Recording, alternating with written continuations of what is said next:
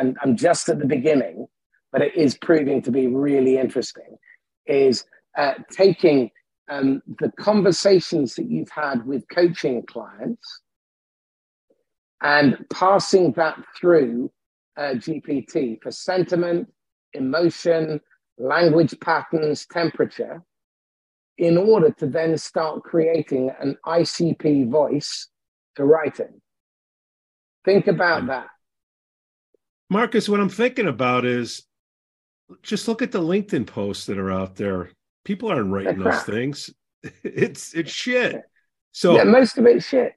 And well, I shouldn't say it's shit. It's stuff to put up there, but if people aren't really writing it and I guess they're claiming it. How's that? They're not writing it, but they're claiming it.